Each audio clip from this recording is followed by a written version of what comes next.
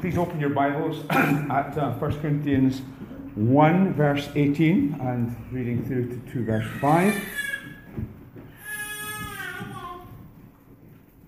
William Barclay, I think it was, told a story about a young man who was making a whistle-stop trip through an art gallery. And he was probably falling into the same trap that some of us made in our interrailing days when you went through 23 European art galleries and thought you had done the lot. And he came out the other end and he said to the custodian at the door, "Well," he says, "I don't think much of the art in this place." And with an effort at restraint, the custodian said to him, "Young man, these pictures are no longer being tested. It is those who are viewing them that are being tested." Well, in a similar way, the cross comes to test us. Martin Luther had a famous phrase, which of course was in Latin, crux omnia probit. The cross tests everything. The cross tests everything. Tests your heart tonight. Your attitude to the cross of Jesus, the rude, barbaric cross of Jesus, is a test of your relationship to God. The cross tests the way that we do ministry in the church, the way that we relate to one another, the way that we do evangelism, reaching out to those around us. The cross tests everything. Some find the cross to be an absolute conundrum. They do not get it. For them, it represents the ultimate in the church's flight from reason, that the cross, of all things, should be so important. But for Christians, the cross is a sign of delight. It is the visible token of God's love to us. This is how God has expressed his love for us. Word about the situation at Corinth that gives rise to this teaching from Paul at this point about the message of the cross. Paul is giving a major chunk of doctrinal teaching, but as in all the epistles, there is a context, there's a situation behind Paul's teaching. And the situation in Corinth is that there were within the church a group who had assumed roles of leadership after Paul had left, even although they seem not to have had a particularly good grasp of some very important doctrines. And we learn from what Paul has to say later in the letter that the group made their appeal to those around them on the basis of their practicing of prophecy and of the speaking in tongues, that they were therefore wise and had spiritual power. And they were lording it over the others at Corinth on that basis. They were arguing that these wisdom gifts marked them out as superior. And Paul's response is to show that is the very reverse of the logic of the cross. It's the very reverse of how God works. Now, if you think about the kind of cultural background to Corinth, where this church was situated, then it's easy to see how the way of thinking, the world view of the Greeks at the time and previously had actually seeped into the way of thinking of the church. If you think of some of the things that Greece was and is famous for, then if you were to list three, you would probably come up with philosophy and famous orators, people like Socrates. Greece was famous for its philosophy. It's also notorious for its sexual immorality. The temple of Aphrodite was an example of that moral pollution in Greek society. But it was also famous for its imperial past. It had this great empire that Alexander the Great had founded, and Greece was still very proud of its imperial past. And something of that power and pomp was on display at the Greek games at Olympus and at Corinth itself, which had a kind of copy of the Olympic Games. So, what was prized in Greece? Wise philosophy, liberal morality, and imperial power was filtering into the minds of the Christians in the church, so that they came to prize powerful speakers. And they were tolerant of sexual immorality. They didn't come down on it as they ought to. And they also prized power, just as power was seen as something important in the society around them. They wanted to be people of power. And what Paul has to say here is absolutely important in understanding what he'll say later on when he comes to address the abuse of spiritual gifts in Corinth. So, let's start with looking at this contrast which Paul makes between, first of all, the wisdom of the world and the wisdom of the cross. And look at the preaching of the cross, the people of the cross, and the pattern of the cross, how the wisdom of the cross works itself out in the lifestyle of Christians. First of all, then, the wisdom of God is seen in the preaching of the cross.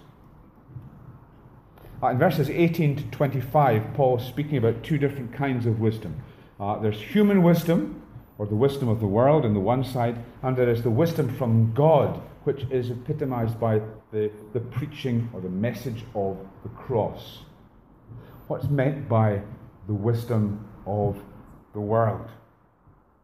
Well, Paul associates this in verse 19 with the wise and intelligent, in verse 20 with the scholar and the philosopher, and he's speaking about these things in a particular way. It would be wrong for us to think that Paul is dissing education, that he's having a swipe at people who can speak well in public. That's not what Paul is doing here.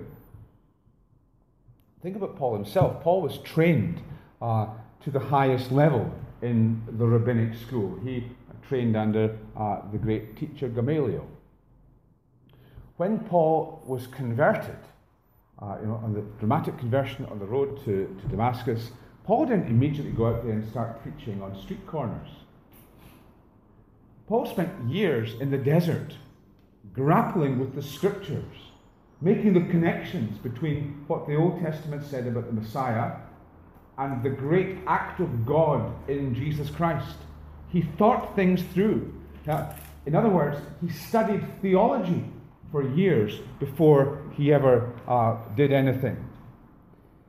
And then when he came to towns, his method was to go to the synagogue and to reason with the Jews that Jesus is the Messiah.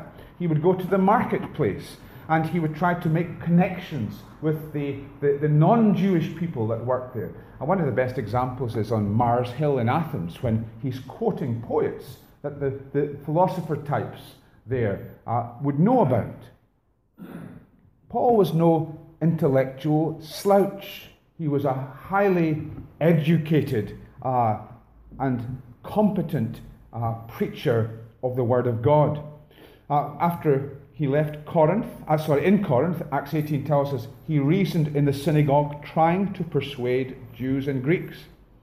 When he left Corinth and went to Ephesus, he took his disciples there to the lecture hall of Tyrannus, and he had discussions daily. They had an interactive Bible study together. Paul loved to debate. He loved to reason with people. He loved to tease out the truth of the Word of God in Christ Jesus. So there's no basis in what Paul is saying here to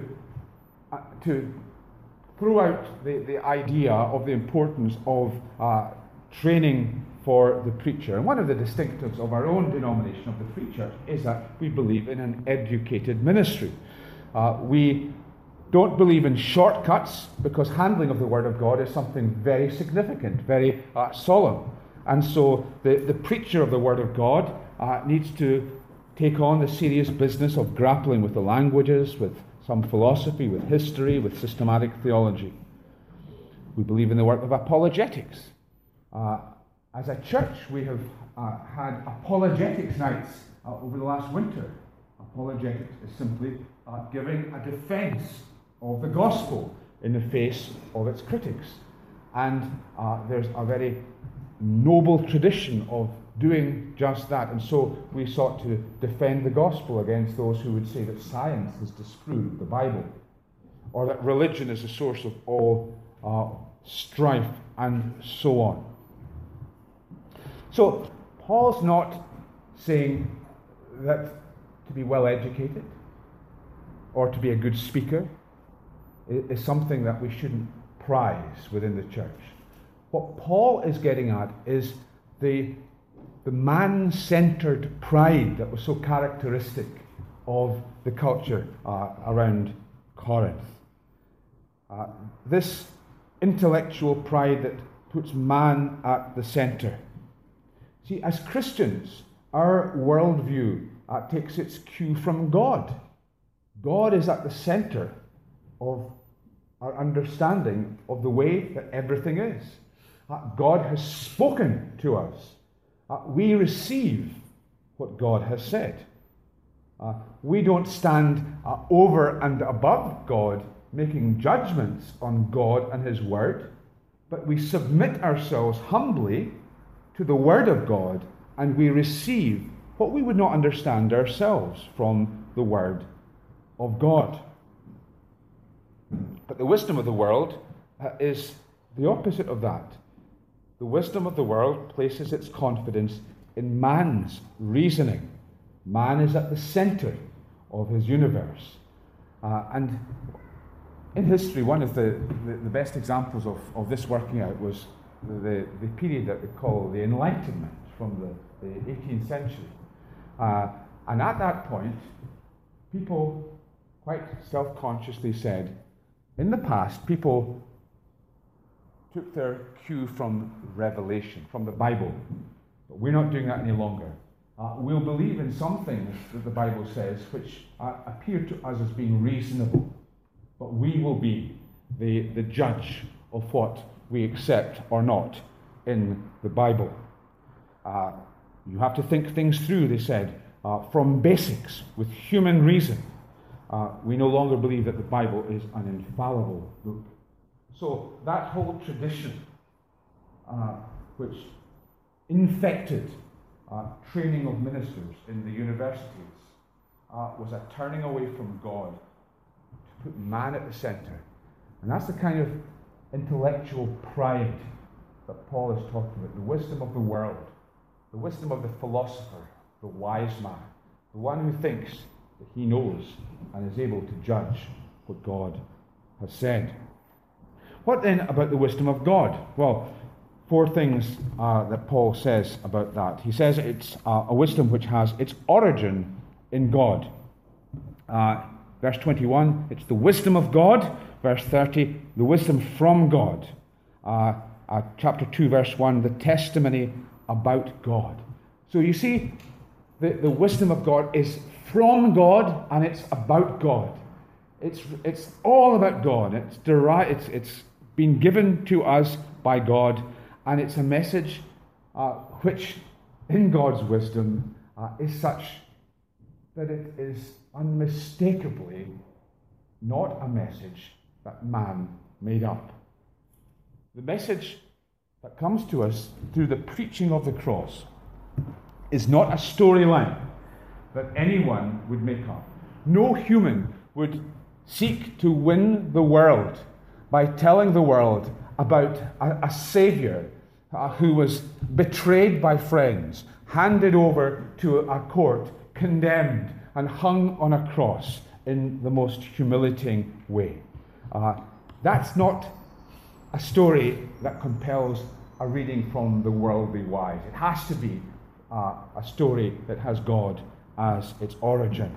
And even the method of communicating this message is designed to underline that it's God's message. Paul in verse 23 says, we preach Christ crucified. And the word preach, the way Paul uses it, is a distinctively Christian word. To preach, the word is literally to be a herald, to be someone who has a message to deliver. And so everything about this is ruling out being creative. You're not there to make up or to spice up the message. You're there to deliver the truth of something. You're simply the messenger boy. You're to be faithful in delivering what God has given. We're to pass it on.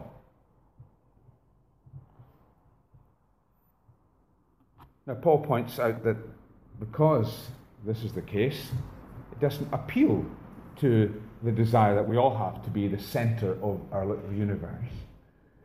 Because in our thinking there is always that intellectual pride.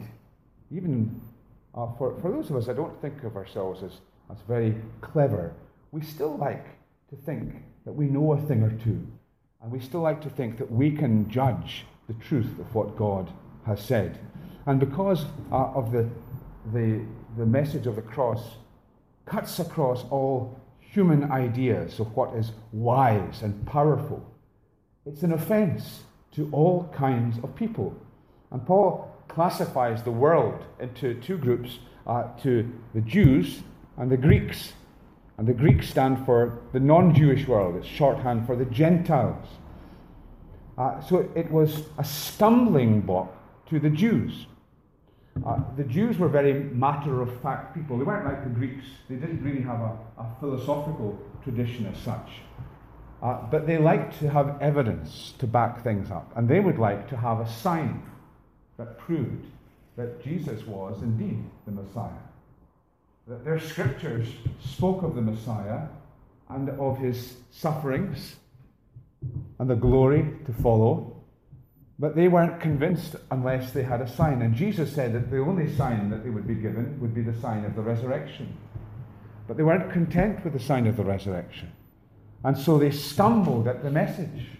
They stumbled at the notion of their Messiah dying on a cross. The cross was a stumbling block to the Jews.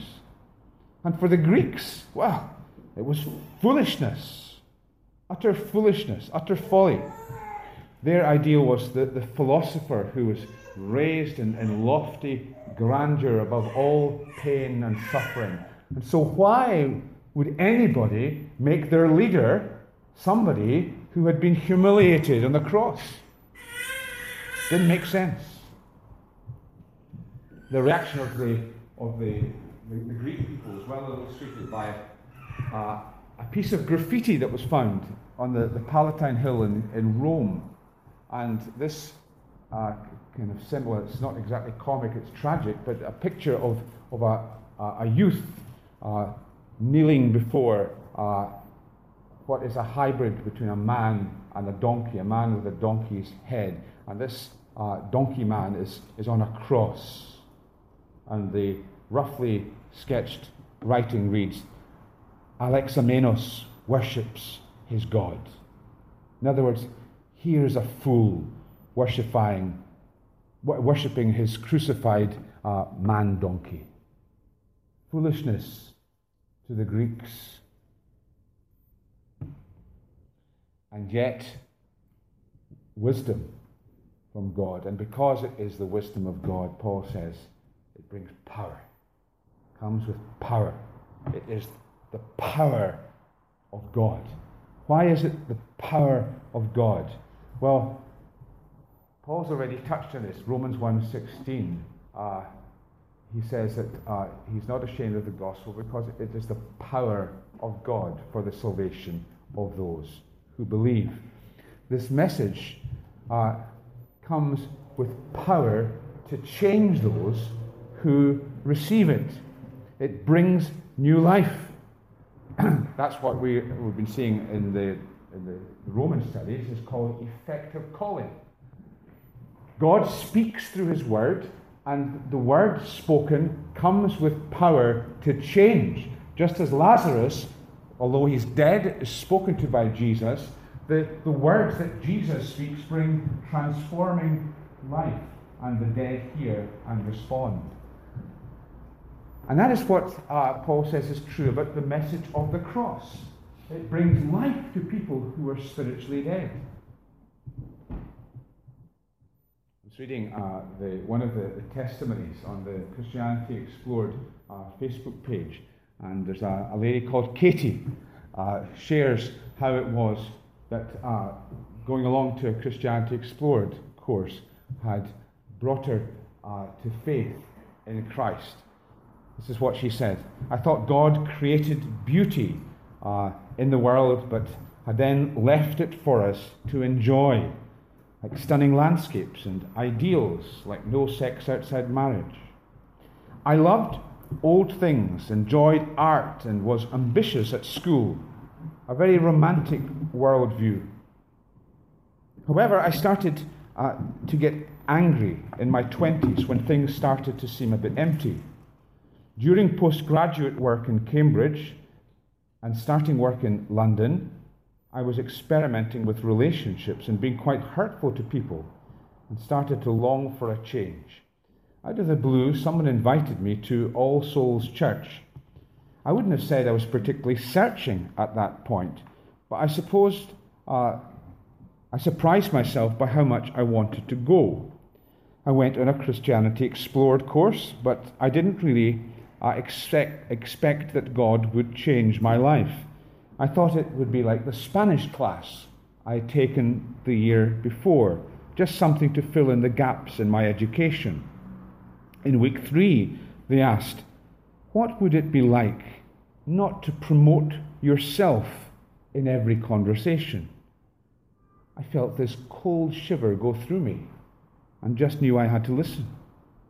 A few months later, I prayed the prayer of repentance in Jesus and was completely blown away with joy and peace, and knew God was answering my prayer.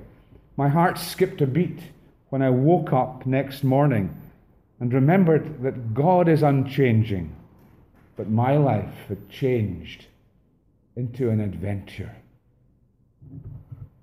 Friends, do you know in your own experience that life-changing encounter with Jesus and his cross? Effective calling means that God comes and brings something new into our lives. That it's no longer the same old. Something supernatural, something spiritual happens through the preaching, through the understanding, the grasping of the message of the cross. It's the power of God. It doesn't leave us unchanged. It brings joy and peace and contentment. And if you don't know that, you need to come to this Christ crucified more than any other thing. You need to know his saving work in your life.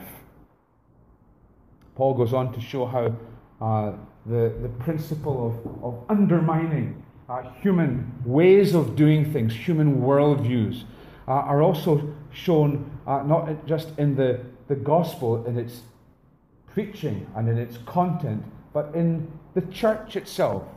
It's shown in the kind of people that God is gathering together. Paul is perhaps writing with a smile on his face as he thinks about the people who will be hearing the letter, because of course the letter was read out in the company that gathered there at Corinth. He thinks on the rather assertive Corinthians and reminds them of their humble backgrounds. They weren't drawn from the political leaders of Corinth. There weren't many celebrities. There were no fashion queens, no hyper-wealthy people in the church at Corinth. He doesn't say that there were none of these people, but that there were not many who were powerful or influential, but rather we can suppose that they had lots of ordinary working people. They would have had slaves who had to sneak away in order to get to the services. They would have had market sellers, road sweepers, small-time civil servants. Likely they would have had a number of widows. Maybe some disabled people were present. People who had had knocks in life. Perhaps people who had struggles with alcohol or depression. And they were gathered there in that church. And again, the reason that nobody should boast before God. That's why God had gathered these people. God is jealous for his glory. He will not give his glory to another.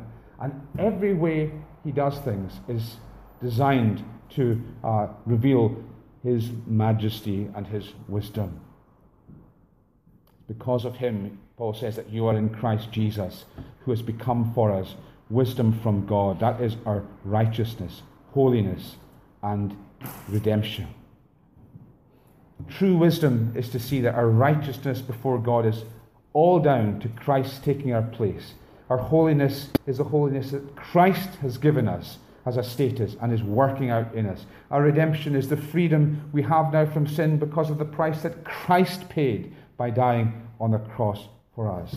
All that we have that is worth anything for now and in eternity, we have received. We have received from Christ through his cross. Now these notes that Paul is sounding here, these are notes that sometimes we don't hear in the church as often as we should. In our evangelism, in the church at large, is it not true that it's often the rich and powerful who are courted? So often when people are being pointed to examples of Christians, it will be celebrities, very often who make short-lived professions of faith. And when we hold them up as the great examples, we're actually pandering to the celebrity culture that the cross has denied. We had a poster that was quite a shocking poster actually from Teen Challenge, and it was shocking in that there were pictures down one side of people who had struggled with addiction for years, and then pictures of the same people on the other side of the poster having come to Christ and having had their lives cleaned. And on the one side there were pictures of people with careworn faces. The lines that reflected on years of abusing their bodies, of being disappointed, let down, falling down again and again. And then the contrast on the other side. Quite remarkable. This is the true evidence of the power of God in the lives of people who were broken, who have been made whole again, because there's no explanation for that than the transforming grace of Christ. Celebrities and the wealthy can point to their own resources and their own intellects for where they are. But those who have been on the floor and have been raised by the grace of God can only point to God's amazing love. The people of the cross, and then lastly the pattern of the cross. We have in verses 1 to 5 of chapter 2 one of these lovely windows that Paul opens on his own heart and on his own attitude as a missionary of the gospel. Paul says that in his preaching, as he came to the people in Corinth in these early days, he had quite deliberately turned his back on flowery rhetoric. He had turned his back on human wisdom and technique.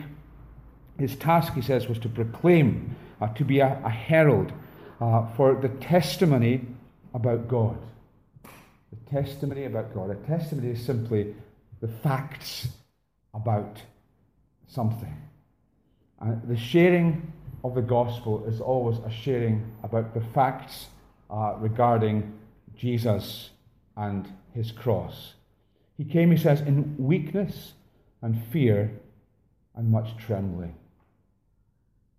Now, if you think about what it would have been like psychologically for Paul to have arrived in Corinth, he had been mocked by the philosophers in Athens before he came.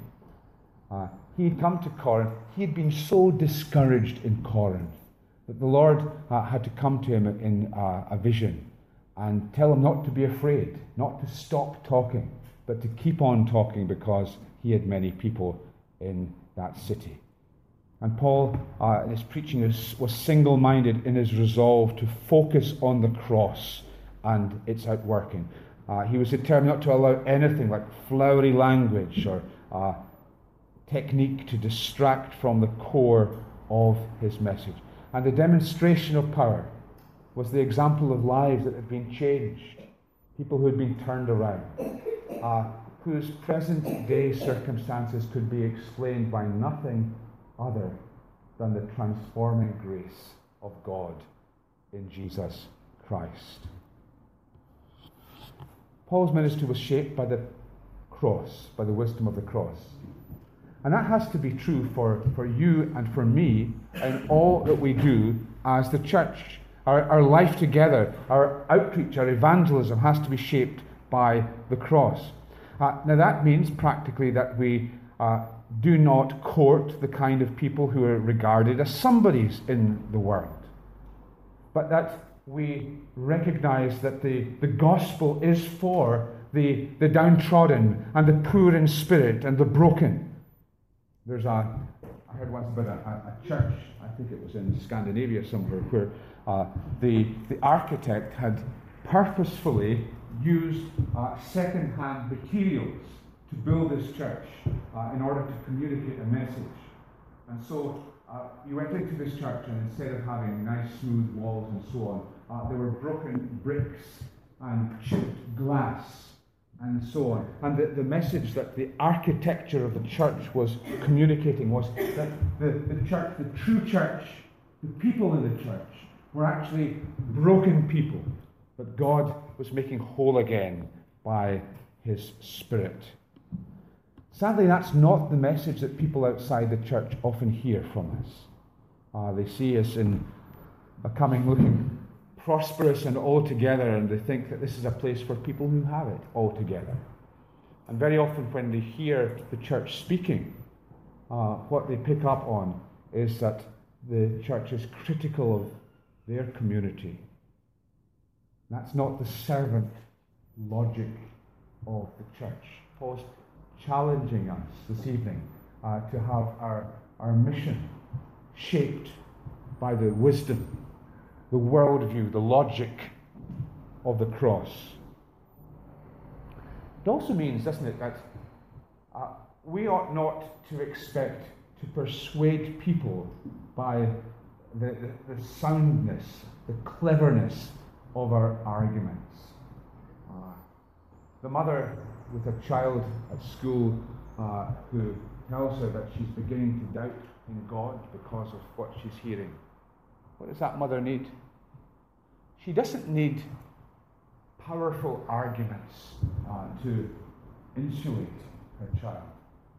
But the child does need to see the love of Christ lived out in the life of the church and the community of the church with realism. Needs to see that the church is a place where people are secure in the love of God, that we repent of sin, that we acknowledge our mistakes, that we ask for forgiveness, and so on. The logic of the cross means that effective evangelism will look very different from stadium rock shows or political rallies or beauty pageants. All of these they epitomize the way that the world's mindset thinks it will attract people, and the church will be very different from that. The church will come and will call on people to follow a Saviour who was crucified on the cross. And very often, if we go in the spirit of Paul, we will get our words back to front. And we'll feel that we have messed it up completely. And we'll feel daunted by people who are perhaps used to debating and who have got powerful, sophisticated arguments. But we'll go because we believe in the wisdom of the cross and in the power of the cross, in the work of the Holy Spirit. There's no other way for the winning of a lost world than to humbly trust in the Spirit to bring to bear the power of God to the hearts of lost men and women and young people. That was the way in Paul's day, and God has never revised it. May we have confidence in the message of the cross. Amen.